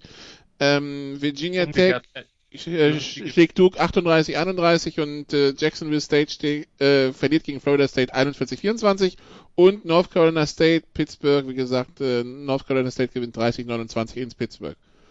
UNC gewinnt, also 26-22. Nee, UNC gewinnt, ja, genau. Durch einen Pick-2, eine quasi... Two-Point-Conversion, die zum Ausgleich, die abgefangen und retourniert wurde und deshalb konnte... War eng. Deshalb wurde es nicht 24-24, sondern 26-22, genau. Du kannst sehr gut rechnen, Nicola. Ja, ab und zu muss man ja hier im Geisteswissenschaftler-Podcast mal andere Qualitäten zeigen. Ich möchte aber für Virginia Tech nochmal kurz Partei ergreifen, weil ich hatte das letzte Woche schon angesprochen, die haben schon wieder mit über 20 Spielern nicht spielen können wegen Corona und ich glaube, dass die jetzt die beiden Spiele gewonnen haben, das kann man denen und kann man auch Fuente, der ja letzte Saison wirklich ziemlich unter Feuer stand am Anfang und dann sich mit der zweiten Saisonhälfte so ein bisschen gerettet hat, das kann man denen wirklich hoch anrechnen, dass sie ihr Team so ready haben. Da musste dann der Backup-Quarterback spielen, die halbe Secondary fiel aus. Das glaube ich, also wenn da dann irgendwann mal wieder alle fit sind, das sollte ja normalerweise der Fall sein. Also ich hatte jetzt auch keine hohen Erwartungen, aber zeigt zumindest, dass das Team sehr, sehr stark lebt. Also dass man das eben wegsteckt und dann zweimal in der Conference halt gewinnt. Also Mississippi State verliert gegen Arkansas 14-21. Ja. Irgendwie hatten sie diese Woche nur Arkansas auf dem Schedule. Die Patriots waren immer noch verhindert. Da muss man vielleicht kurz was zu sagen, weil wir hatten ja letzte Woche darüber diskutiert, dass LSU halt mit Bo Pelini, dem alten Nebraska Head Coach und auch alten DC von LSU, also vorherigem auch mal in den Nullerjahren, dass die da die ganze Zeit Man Coverage gespielt haben gegen die Air Raid und halt gerade mit diesen Crossern und Mesh Plays unfassbar oft verbraten worden sind und Pelini ist einfach stumpf dabei geblieben, immer wieder Man Coverage zu callen. Und Arkansas hat jetzt das gemacht, was Washington und andere Teams, Utah auch in der Pac-12 gemacht haben. Die haben halt mit 3 Leuten gerusht und alle anderen in Coverage geschickt und eine Off-Zone gespielt. Und das ist nun mal offensichtlich das beste Rezept gegen die Air Raid von Mike Leach. Denn das hat Arkansas in der Defense richtig, richtig gut gemacht. Die haben ja mit Barry Odom, dem ehemaligen Missouri-Headcoach, da auch einen ziemlichen Hochkaräter für die Defense an Land gezogen, haben ja einen neuen Coaching-Staff. Und das hat sich wirklich ausgezahlt. Costello hat 3 Interceptions geworfen, darunter waren Pick 6 und vielleicht noch aussagekräftiger, der hat wieder 43 Pässe angebracht, was ja eine wirklich abstrus hohe Zahl ist, aber nur für 313 Yards. Also die Pässe waren halt alle sehr kurz und also klein und Arkansas hat sicher getackelt. Dann hat man die zweimal im 4. Viertel mit On Downs gestoppt und schon war die Überraschung perfekt. Hat man selber solides Passing gehabt mit Felipe Franks, dem alten Florida Quarterback. Hat durchaus auch Fehler gemacht. Also Arkansas war ja nicht fehlerlos. Die haben auch Fumbles gehabt, aber das war also für mich eine Riesensensation. Die Razorbacks haben seit 2017 nicht mehr in der SEC ein Spiel gewonnen. Also das war noch der vorletzte Headcoach Brad Bielema. Aber also das ist eigentlich ganz schön gewesen, dass Mike Leach nach diesen Kommentaren der letzten Woche dann gegen ein wirkliches Gurkenteam so schnell auf dem Boden der Tatsachen gelandet ist. Ja, also wieder, Mississippi State verliert. Oklahoma State haben wir schon gesagt, gewinnt gegen Kansas 47-7. Iowa State schlägt Oklahoma 37-30. LSU schlägt Vanderbilt 41-7. Tennessee schlägt Missouri 35-12. Und Pittsburgh und Memphis also Pittsburgh, dass sie verloren haben, und Memphis, dass sie verloren haben, hatten wir ja schon. Ein Spiel gab's noch, was für den College- und NFL-Fan interessant war, in dem Sinne, dass es das einzige Spiel von diesem Quarterback ist in diesem Jahr, weil die 1AA spielt ja nicht, also die FCS, oder beziehungsweise spielt erst im Frühjahr. Und irgendwie, Trey Lance, Jan, was müssen wir wissen? Wir müssen nicht nur die Namen Trevor Lawrence und Justin Fields lernen, sondern auch Trey Lance. Ja, Trey Lance ist der Quarterback von North Dakota. Und jetzt muss Zell zuhören, das könnte ja vielleicht einer für die Giants sein. Ja, ich sag mal so, da könnte die ganze erste Runde was für die Giants sein und das würde immer noch nichts bringen. Aber davon abgesehen, Trey Lance ist der Quarterback von North Dakota State, einem FCS-Team, also dem Powerhouse, das in den letzten Jahren wiederholt die Meisterschaft in der FCS gewonnen hat. Er ist der Nachfolger von Easton Stick, der mittlerweile bei den Chargers spielt, und der Nachfolger von Carson Wentz, den wir ja auch alle kennen. Ja, und Trey Lance hat letzte Saison als Redshirt Freshman in seiner ersten richtigen Saison nicht nur North Dakota State zur Meisterschaft geführt, sondern auch keine einzige Interception geworfen, und nebenbei ist er ein hervorragender Dual Threat, der auch noch für irgendwie über 1000 Yards gelaufen ist, und die MVFC, die Conference, in der North Dakota State spielt, hat wie die meisten FCS-Conferences halt die Saison abgesagt bzw. auf den Frühjahr verlegt. Und ja, Lance ist jetzt Redshirt Sophomore, das heißt, er könnte sich zur Draft melden und ist ein hochgehypter Prospect. Und nun hat man dieses eine, wie so eine Art Exhibition-Game terminiert. North Dakota State gegen Central Arkansas. Ja. Was überhaupt keine Bedeutung hat für die Saison, weil es ist das einzige Spiel, was North Dakota State spielen wird, aber alle konnten einen Blick auf Trey Lance werfen. Wie viel Sinn das macht, das lasse ich mal dahingestellt, denn aus diesem einen Spiel, was soll man da jetzt mitnehmen? Der hat jetzt über ein Jahr nicht, oder beziehungsweise stimmt nicht, ein Dreivierteljahr nicht gespielt. Und man hat das gerade im Passing gesehen, also North Dakota State, vielleicht kurz dazu, hat das Spiel 39-28 gewonnen gegen Central Arkansas. Central Arkansas spielt eine Saison. Die hatten auch das Auftaktspiel der überhaupt im College gegen Austin Peay, wenn ich mich jetzt nicht irre. North Dakota State, Trey Lance war im Passing relativ rostig. Das kann man nicht anders sagen. Statistiken nur für diejenigen, die es interessiert. 15 von 30 Pässen für 149 Yards, 2 Touchdowns, eine Interception. Die erste in seiner College-Karriere. Die erste in seiner College-Karriere, obwohl dieses Spiel möchte ich irgendwie nicht so richtig zu seiner College-Karriere zählen, aber sei es drum. Aber als Läufer hat er ein paar hervorragende Plays gehabt, vor allem einen spektakulären Touchdown-Lauf. Er hat noch einen zweiten nachgelegt später. Ja, was soll man aus so einem Spiel mitnehmen? Also ich ehrlich gesagt nehme da gar nichts mit, weil da kann man sich, ich habe auch den Hype nicht verstanden, weil warum haben sich die Leute dann nicht einfach alte North Dakota State Spiele angeguckt? Also die Bison haben ja nun die ganzen Playoffs, könnte man sich angucken in der FCS oder ähnliches. Warum es dieses eine Spiel nun gab, ja, man wollte ihn ins Schaufenster stellen, man wollte auch Dylan Redunz ins Schaufenster stellen, den Offensive Tackle, also wegen dem hätte man es allein nicht gemacht, aber der eben auch als Top-Prospect gilt. Ja, nun ist dieses Spiel gelaufen. Wir werden uns dann im Frühjahr trefflich darüber streiten können, wie viel Wert das hatte und ob aus dem Spiel irgendetwas abzuleiten ist bezüglich Trey Lance Projection für die Profis. Ich weiß es nicht. Vielleicht bin ich da auch zu negativ eingestellt, aber so richtig viel Sinn hat das für mich nicht gemacht. Also Seller gilt als das drittbeste Talent im NFL-Draft. Sollte er rauskommen, er muss nicht. Er ist Draft-Eligible Sophomore, das heißt, er hat theoretisch noch 2 Jahre, beziehungsweise sein Team spielt 8 Spiele von Ende Februar bis Mitte April, aber der Draft ist ja dann 2 Wochen später, das heißt, er muss sich entscheiden, ob er spielt oder sich auf den Draft vorbereitet. Sal, wenn du Trey Lance wärst, ich meine, die Optionen, dritter Pick, Giants, Falcons, würdest da eher noch mal eine Saison spielen oder in die NFL gehen? Uff. Houston? Houston wird aber keinen Quarterback holen. You switched on me. You're saying that if you're Trey Lance, would you go to New York? No, if you're Trey Lance, would you go to the NFL? Would you go pro? Why not? This is New York. End of the day, the Super Bowls have the New York Giants have been to many Super Bowls. This is not the New York Jets that is a punchline. This year, maybe last year, they're a punchline. But this is a team that is in the number one media market in the world. This is a team that has the tradition of winning.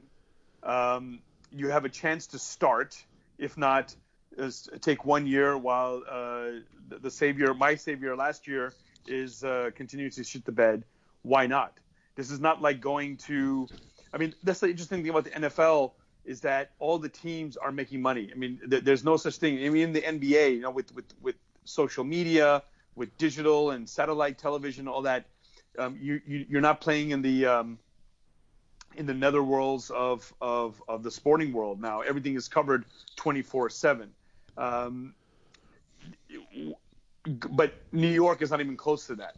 You can probably say a down year, let's say going to Atlanta, or going to, just in the same stadium, the New York Jets, where it's a total shit show. Why would you go there? But this is the Giants, and if you get if you have a chance to go to the Giants, the biggest story that the latest, the most recent history could show that Peyton Manning, didn't want to go to San Diego, and he willed his way to. Sorry, Eli Manning. Sorry, thank you very much. Eli Manning. How could I forget that? Eli Manning made sure that he didn't go to San Diego, and San Diego is not that bad of a city to play in. It's not the dredges of the NFL, even though you have a better chance to.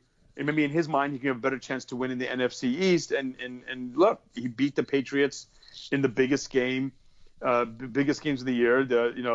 Before Philadelphia, the only guy to beat the Bill Belichick, Tom Brady dynasty. So why not? You go pro, you go in, and you've learned from any of the injuries that are going on. You might as well get paid for something that, especially in this Corona time, where you don't know if your team's going to play again or if you're going to have a chance to play. If your stock is high, and if Scott Boras is more baseball. Who's the big NFL agent? What's his name again? I'm thinking Drew Rosenhaus. Rosenhaus or Lee Steinberg back in the days. If someone like that is knocking on your door, that means you're high on their draft list. You might as well sign up and you go. So the answer is definitely yes. Es gibt ja böse Zungen, die sagen, wenn die Jets an 1 picken, sollte Trevor Lawrence überlegen, ob er nicht doch eine Saison bei Clemson dranhängt. Es gibt noch bösere Zungen, die sagen, es schließt nicht aus, dass die Jets das Jahr drauf nicht nochmal an 1 picken. Christian. Ich finde, dass der Kommentar gerade der Beweis war, dass wir uns wirklich in der Therapiesitzung befinden, wenn auf gute alte Zeiten sich berufen wird. Aber das sei ja auch gegönnt. Im Gegensatz zu den Chargers haben die Giants diese Super Bowls. Ich weiß nicht. Also A, vom Quarterback selber muss ich halt noch was sehen. B, ich weiß nicht, ob die Giants tatsächlich dann von Daniel Jones abrücken nach 2 Jahren. Auf der anderen Seite könnten wir da halt auch einen Regime-Change sehen. Klar, man hat jetzt erst einen First-Year-Head-Coach, allerdings haben die Cardinals vorgemacht, dass das nicht zwingend was heißen muss. Man hat einen GM auf der Abschlussliste. Ich wollte gerade sagen, der ist dann vielleicht eher die Person, die vielleicht befragt werden sollte. Anders als in Houston ist das halt ein bisschen komplizierter, weil es ist halt nicht eine und dieselbe Person. Aber ja, ich weiß nicht. Bei den Jets ist es ja auch so, wenn ich Trevor Lawrence wäre, würde ich mir halt echt angucken, wie da das Front Office aufgestellt ist. Und wenn der oder beziehungsweise der Coachingstab aufgestellt ist. Also bei Gase bin ich mir auch nicht sicher, ob wir da nicht noch während der Saison eine Demission erleben werden. Von daher, das sind alles Unbekannte. Ich kann mir schwerlich vorstellen, dass im Frühjahr die Top-Prospects in den Ligen, die dann im Frühjahr spielen, dass die dann wirklich antreten werden. Das glaube ich persönlich nicht. Jeder, der sich selber in den ersten 3 Runden sieht, glaube ich, wird dann eher sich Richtung Draft orientieren. Es sei denn, derjenige weiß dann schon, dass er auch im Jahr darauf im College bleibt. Aber sage ich mal, die Saison zu spielen und dann 2 Wochen später in den Draft zu gehen, das macht, denke ich, für niemanden Sinn.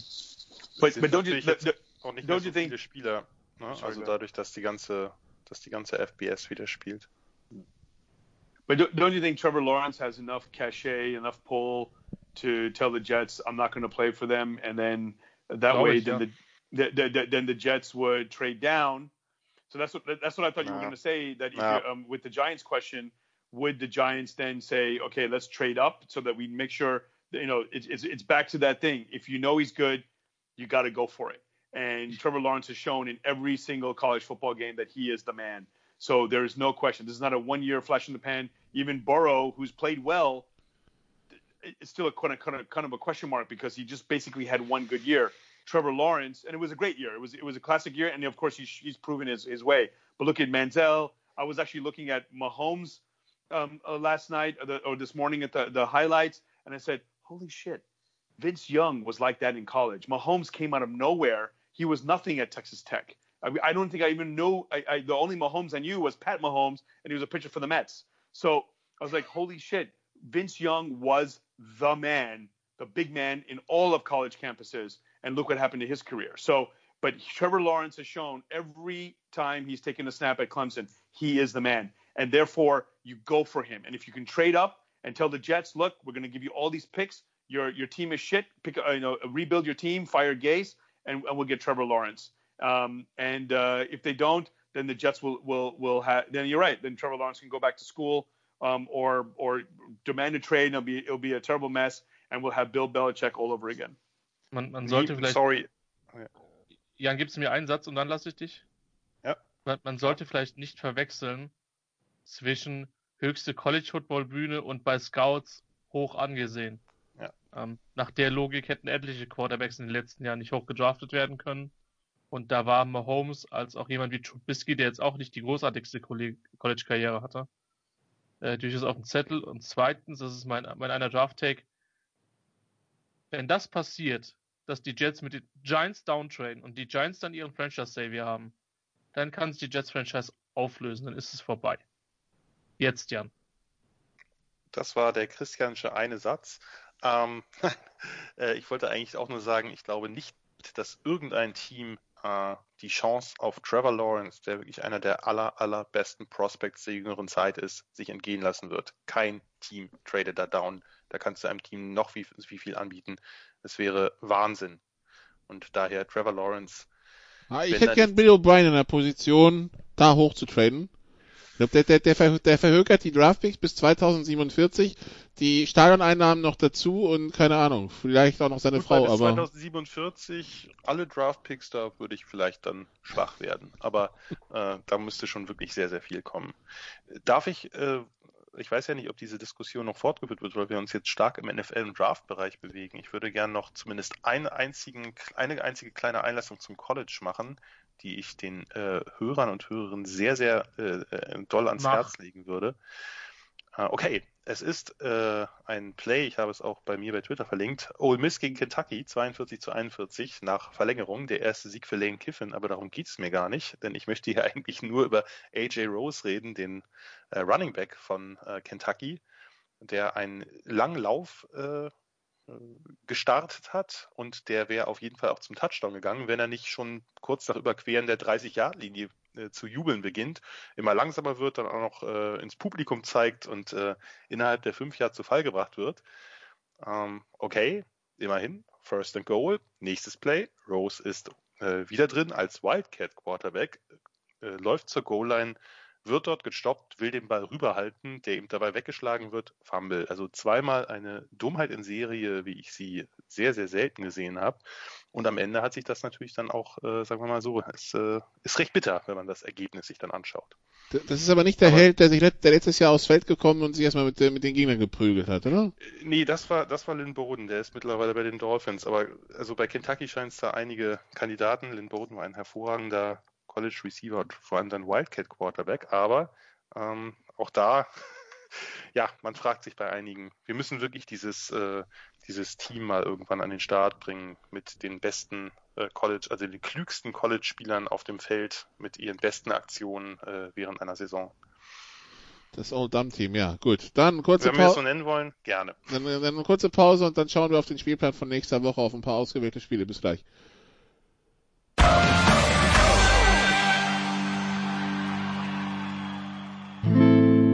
First and 10 around the league.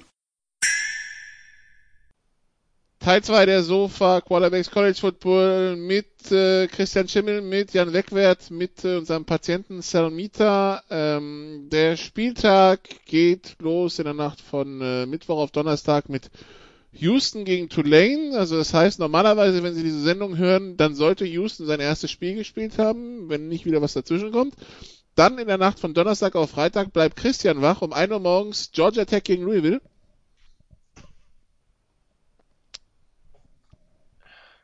Christian, sag einfach mal einen mittlerweile relativ berühmten Menschen zu zitieren.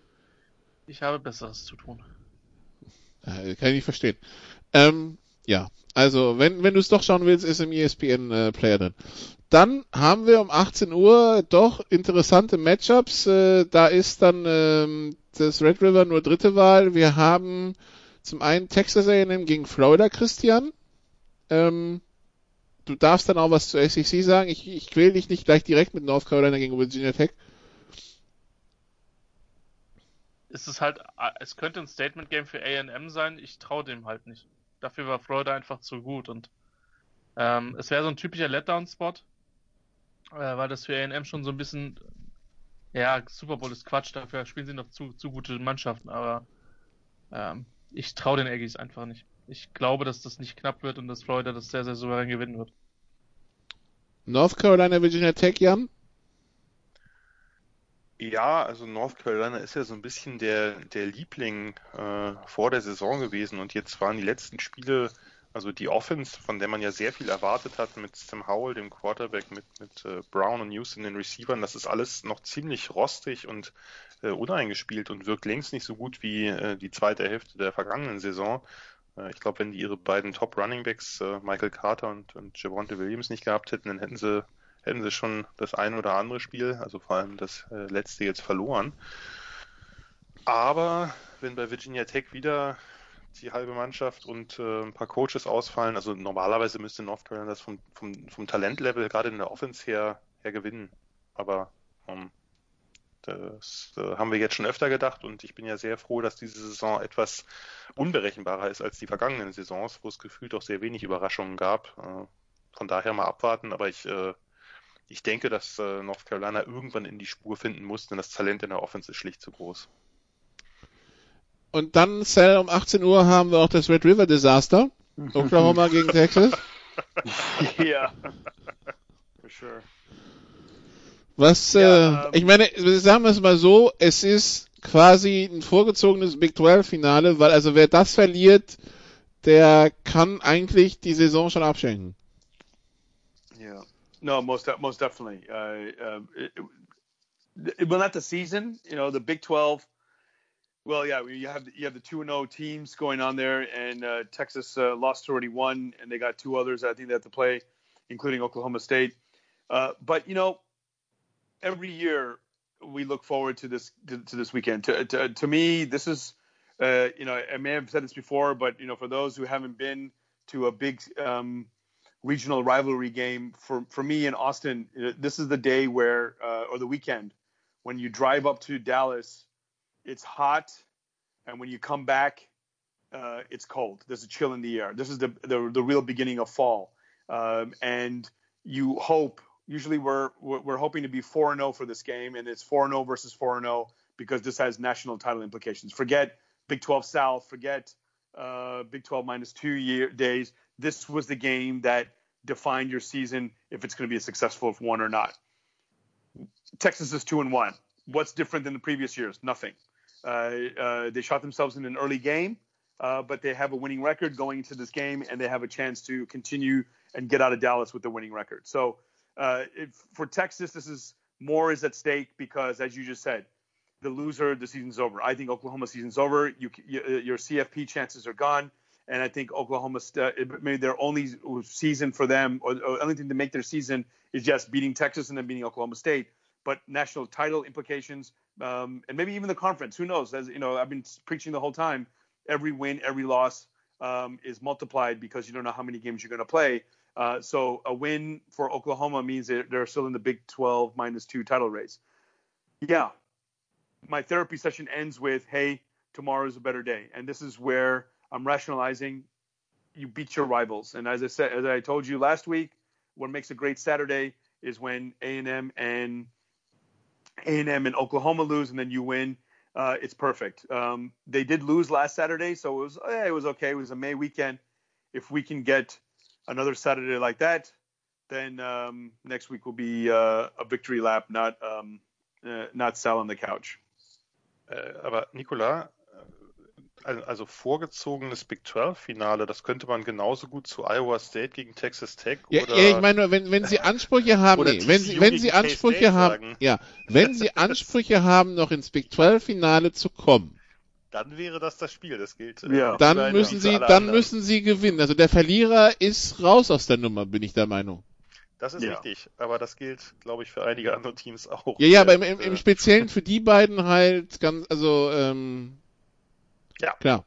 Ich wollte auch nur noch mal kurz erwähnen, dass andere Teams eine Chance haben. Ja, mindestens genauso gut sind wie Texas. Yeah. But that's the thing. Okay, yeah, and you're definitely right. You know, focus on the teams that are winning and they have a chance.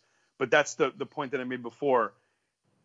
Does the Big 12 gain from the fact that Iowa State and Oklahoma State are on top of the conference when you have bigger brand names? As much as you have real people now doing the selection and doing the polls, does that really does it really help the conference get into the playoffs? I don't think so. Iowa State has a great chance to win the Big 12.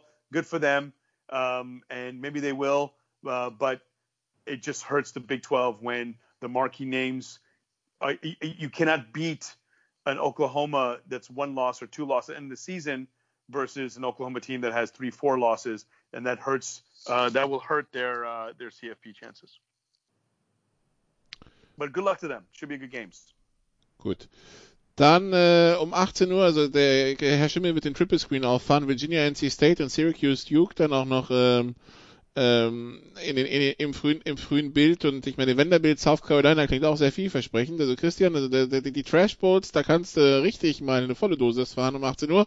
Der Rest der Welt konzentriert sich um 21.30 Uhr auf Georgia gegen Tennessee. Sal, das sogenannte Vern Game, solange es noch CBS überträgt, das ist ja, glaube ich, nächsten Jahr anders. Wir haben Georgia gegen Tennessee, genau. Die Georgia Bulldogs haben ja gerade überzeugt gegen Auburn, und Tennessee sind zwar 0, aber ich habe ja vorhin schon rausgehört, ich weiß nicht mehr, ob es Jan oder Christian war, so, was das taugt, weiß noch keiner. Jetzt auf großer Bühne werden wir es sehen. Yeah, most definitely. You know, and part of my college football history lessons and about history, you're going to like this, Jan. You know, I mean, you talk about Nebraska, you talk about UCLA, you talk about Tennessee. And, you know, I love the uniforms. I love the stadium. Obviously, you guys were trying to push me towards Tennessee orange. But when it comes to traditions, nothing beats the SEC. And you know, Tennessee is one of those teams. But then I started looking, we talk about Georgia. We talk about how they're the best team in the East. And, of course, Florida is playing strong. But I looked at Tennessee's schedule today, and I was like, wow, if this team can get past the next 2 big games, Georgia and Alabama, who knows what happens when they play A&M in November. And then they got Auburn and Florida. This is, I don't know, guys, is this the toughest schedule? Also im Augenblick zumindest haben sie Alabama die 2, Georgia die 3 und Florida die 4 auf dem Spielplan. Yeah, you know what? They don't need to go to the CFP. They're playing the fucking CFP in the season. So can they be number 1? Probably not. The only team missing on their schedule, yeah, you're right, is Clemson. The only team that they're missing right now, if you were to take the top 4 teams, those are the top 4 teams. So Tennessee is playing a CFP schedule. If for some reason in this crazy season that we have, let's just say that Kentucky can't play, then they have a bye week before Alabama. Arkansas can't play, they have a bye week before A&M.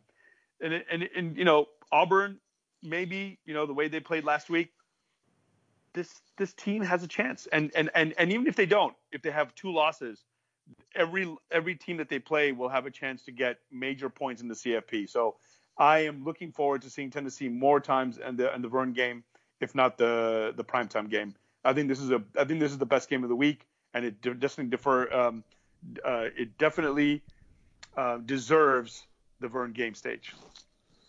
Jan, wobei man bei Tennessee sagen muss, es war auch noch nicht das Jahrhundert von Tennessee, ne? Also Nee, das ist viel Glanz von alten Zeiten, aber inzwischen... Ja, und direkt an der Wende zum neuen Jahrhundert, da waren sie ja noch sehr gut und haben ja auch einmal die National Championship gewonnen, wohlgemerkt ohne Peyton Manning, weil den hat Nebraska vorher geschreddert im Orange Bowl. Aber ja, das ist also die späte Fulmer-Zeit und vor allem die Jahre danach waren jetzt nicht unbedingt das Jahrhundert bisher von Tennessee und ja, warten wir mal ab. Ich würde hier immer noch Georgia vorne sehen. Das ist natürlich auch ein bisschen aufgrund dessen, dass die halt auch schon das ein oder andere größere Spiel gewonnen haben in den jüngeren Jahren. Natürlich auch einige verloren, aber sie spielen gerade nicht gegen Alabama. Von daher nehme ich, ja, warten wir mal ab. Also Tennessee, das ist so das erste Statement-Game. Sind die schon soweit? Sie haben ja einige Teile, eine super O-Line. Die Runningbacks gefallen mir viel besser als vorher, da war ich etwas skeptisch. Die Defense spielt ganz gut und auch der Quarterback, Guarantano, hat sich gesteigert, aber ja, warten wir mal ab. Noch würde ich sagen, Georgia hat da die Oberhand. Seit 2007 die Division nicht mehr gewonnen und seit 98 die ACC nicht mehr gewonnen. Also das ist schon... Genau, das war mit Martin damals. Ja. Das ist schon ein bisschen her. So, um die gleiche Uhrzeit spielt BYU, das gerankte Team, gegen Texas, San Antonio, Iowa State gegen Texas Tech und dann schauen wir ein bisschen weiter im Spielplan. Um 22 Uhr spielt Auburn gegen Arkansas. Um 1:30 Uhr, um Mitternacht, Christian, Nick Saban gegen Lane Kiffin. Alabama gegen Ole Miss. Man freut sich schon auf die Presseinterviews im Vorfeld. Ja. Der sogenannte Karma Bowl. Ja, bitte sehr. Kann man mal angucken, oder was? Ja, ich schau das Ganze nur, weil ich der Hoffnung bin, dass die beiden sich eine langen, aber das wird, glaube ich, nicht passieren. Hier so wie Jalen Ramsey und ja. Ja. Ja, Jalen Ramsey und Tate hatten da ja eine gewisse History. Ja, genau. Weiß man, ob Nick Saban die Schwester von Lane Kiffin geschwängert hat? Nee, glaube nicht. Das weiß man nicht, Leute, aber man weiß, dass Lane Leute. Kiffin mehrfach sich freundliche, aufmunternde Kommentare zum Playcalling anhören dürfte. Insbesondere dann, wenn seine Mannschaft bei einer hohen Führung einen aus seiner Sicht vollkommen überflüssigen Turnover produziert hat. Und jetzt muss man zu Nick Saban sagen, jeder Turnover ist überflüssig. Ja, das ist so. Es ist wie bei meiner Jugendmannschaft, wo jedes Gegentor überflüssig ist, jeder Turnover ist überflüssig. Ja. Führst du dich dann auch so auf wie Nick Saban? Davon ist auszugehen. Bitte? Also Leute, ich habe ein bisschen Anstand, habe ich auch. Ja? Hast du auch so einen Magertügel, wo du die Leute hochschickst, mit Medizinbällen auf dem Rücken oder so? Ihr müsst euch eins Im Westerwald nimmt er einfach irgendeine Straße. Irgendwo geht's immer bergauf. Das ist prinzipiell korrekt, Nicola. Ihr dürft nur eine Sache nicht vergessen. Wenn ich das 2 Wochen lang mache, dann habe ich keine Mannschaft mehr. Das ist einfach so. Ja, der Leidensdruck kann hier gar nicht so hoch sein. Der ist hier, wenn dann nur bei den Trainern hoch, nicht bei den Spielern. Ja, aber es gibt doch sonst nichts zu tun. Also irgendwie kommen die schon wieder an. Es wird dich überraschen, aber allein diese Aufnahme dieses Podcasts, das zeigt, dass wir auch wir im Westerwald Internet haben.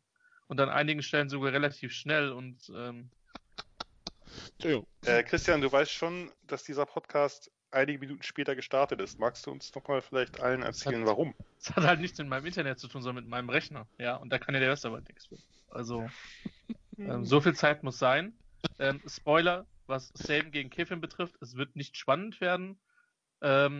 Tatsächlich, Nicola, bin ich der Meinung, dass die Pressekonferenzen vor und danach tatsächlich das unterhaltsamste Element sein können. Ja, also Ole Miss gegen Alabama, dann um 1:30 Uhr haben wir Doppelpack ACC, Clemson, Miami, die 1 gegen die 7, droht da Gefahr für Clemson, was taugt Miami? Ooh. Yeah, maybe I spoke too soon about the game of the week. Miami, you always talk about Texas is back, Miami is back. When are we going to have a team worthy of calling themselves the U? They have the turnover chain, which is a big cultural moment in college sports now. Everyone's got a turnover chain. Yeah, I would say this is the biggest hurdle. But, I'll stick to my comment from before that Trevor Lawrence has been the man ever since, under center in Clemson. So the challenge is up to Miami. And is it Derek King or De'Eric King? But I was like, this name sounds familiar. Obviously he played in Houston, and he transferred over. This is why you transfer from Houston to a team in the ACC or the team in the SEC or even in the Pac-12, where you can play against better competition and put yourself in a position. Okay, maybe the Pac-12 was a little bit of a stretch. Maybe Big Ten. That's what I was looking for. So Miami has had a great start to the season. Like I said, this is an ACC schedule. So, as you were talking about the Big 12 dropping on the ACC, I thought that happened already. I'm looking at Miami's schedule. So they beat UAB, but they beat Louisville, and they beat their in-state rival. They killed their in-state rival FSU. So if they can get by Clemson, if you think about the opposite of Tennessee's schedule, Miami has a schedule that by the time they get to, as you said, the favorite right now, UNC, which is the final game of the season, they could be in a very good position to be in the CFP. But they need to get through this week. If this game was in Miami, I may consider an upset, but I think that Clemson playing in Death Valley, fans or no fans, this should be a relatively easy game for them. Gut. Und dann haben wir immer noch im ACC-Schedule, weil halt dieses Jahr so ist, Notre Dame gegen Florida State. Jan, die Saison für Florida State wird von der Bilanz her wahrscheinlich auch nicht besser nach dem Spiel, ne? Ist nicht anzunehmen, obwohl ich immer noch dafür plädieren würde, dass Christian solche Spiele previewt, weil dafür ist er nun mal der Ja, aber wir haben fast nur ACC im Schedule im Augenblick, also da wäre ja die ganze Zeit dran. Ja, das stimmt, aber Florida State ist ja nun mal auch eins von Christians Lieblingscolleges, wenn nicht überhaupt sein Lieblingscollege. Ich rechne da nicht mit einer Überraschung. Also Florida State hat sich eigentlich in allen Spielen bisher desaströs gezeigt. Notre Dame hat ja durchaus den einen oder anderen Spieler auch in der Defense, der etwas Druck auf den Quarterback ausüben kann. Ja, also und die O-Line der Seminoles hat sich jetzt nicht so wesentlich verbessert. Allerdings muss man das sagen, das gilt aktuell auch für die gesamte andere Offense mit sehr wenigen Ausnahmen. Von daher wird keine Überraschung und ich glaube auch nicht, dass es spannend wird. Okay, dann kurze Pause und dann geht's ins Picking Against the Spread. Da darf Christian mehr ran.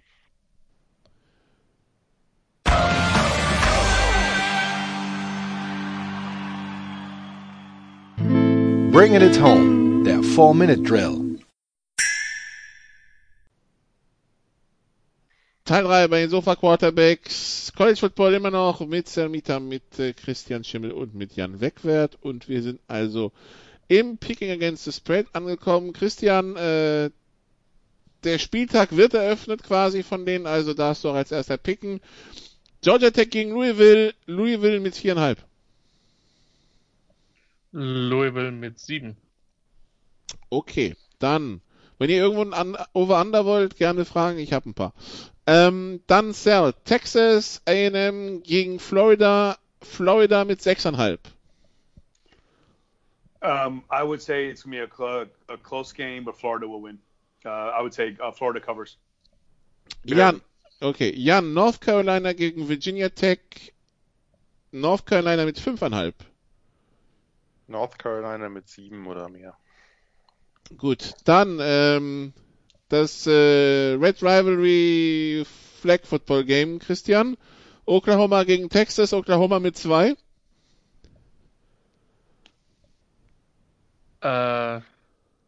Texas mit 8.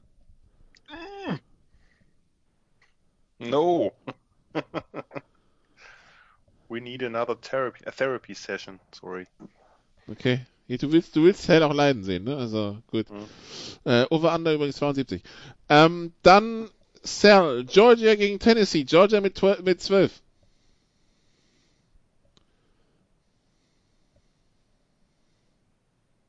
Sal?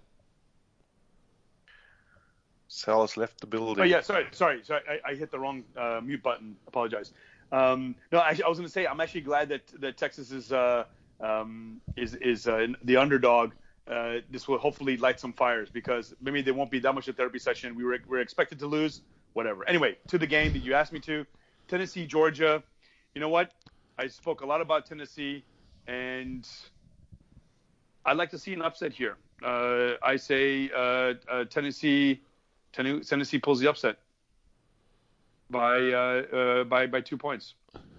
Okay, Moment, dann fehlt mir gerade hier einer. Sekunde. Hier. Moment, doch. Texas State. Christian, Iowa State gegen Texas Tech. Iowa State mit 13.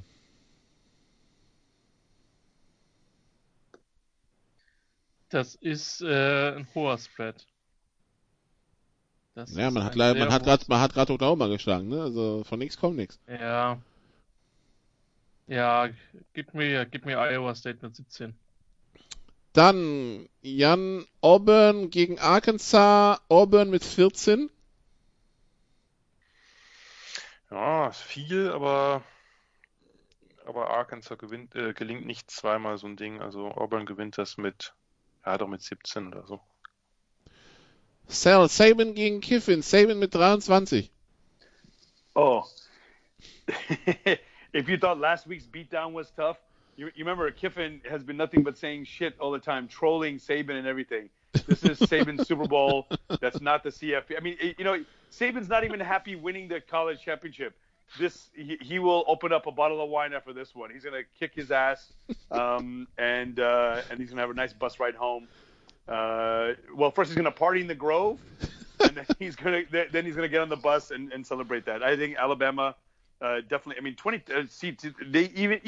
The Vegas agrees with me. 23 points. It's gonna be a beatdown. Okay. Clemson gegen Miami, Christian. Clemson mit 14. Ich nehme die Punkte, aber Clemson gewinnt dann noch mit 10. Okay. Notre Dame gegen Florida State. Jan, Notre Dame mit 21.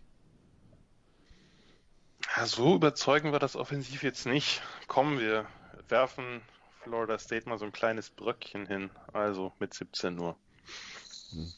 Also ich fürchte, Florida State wird dich enttäuschen, aber schauen wir nächste Woche. Ja. Ein bisschen Optimismus verbreiten für die Seminoles. Dann Tigers Bowl, Sal, LSU gegen Missouri, 20,5 für LSU. You mentioned that it's a big game for Texas or Oklahoma. The loser, the season is over. I think this is a big week for Auburn and LSU. If they want to keep pace, they need to keep winning.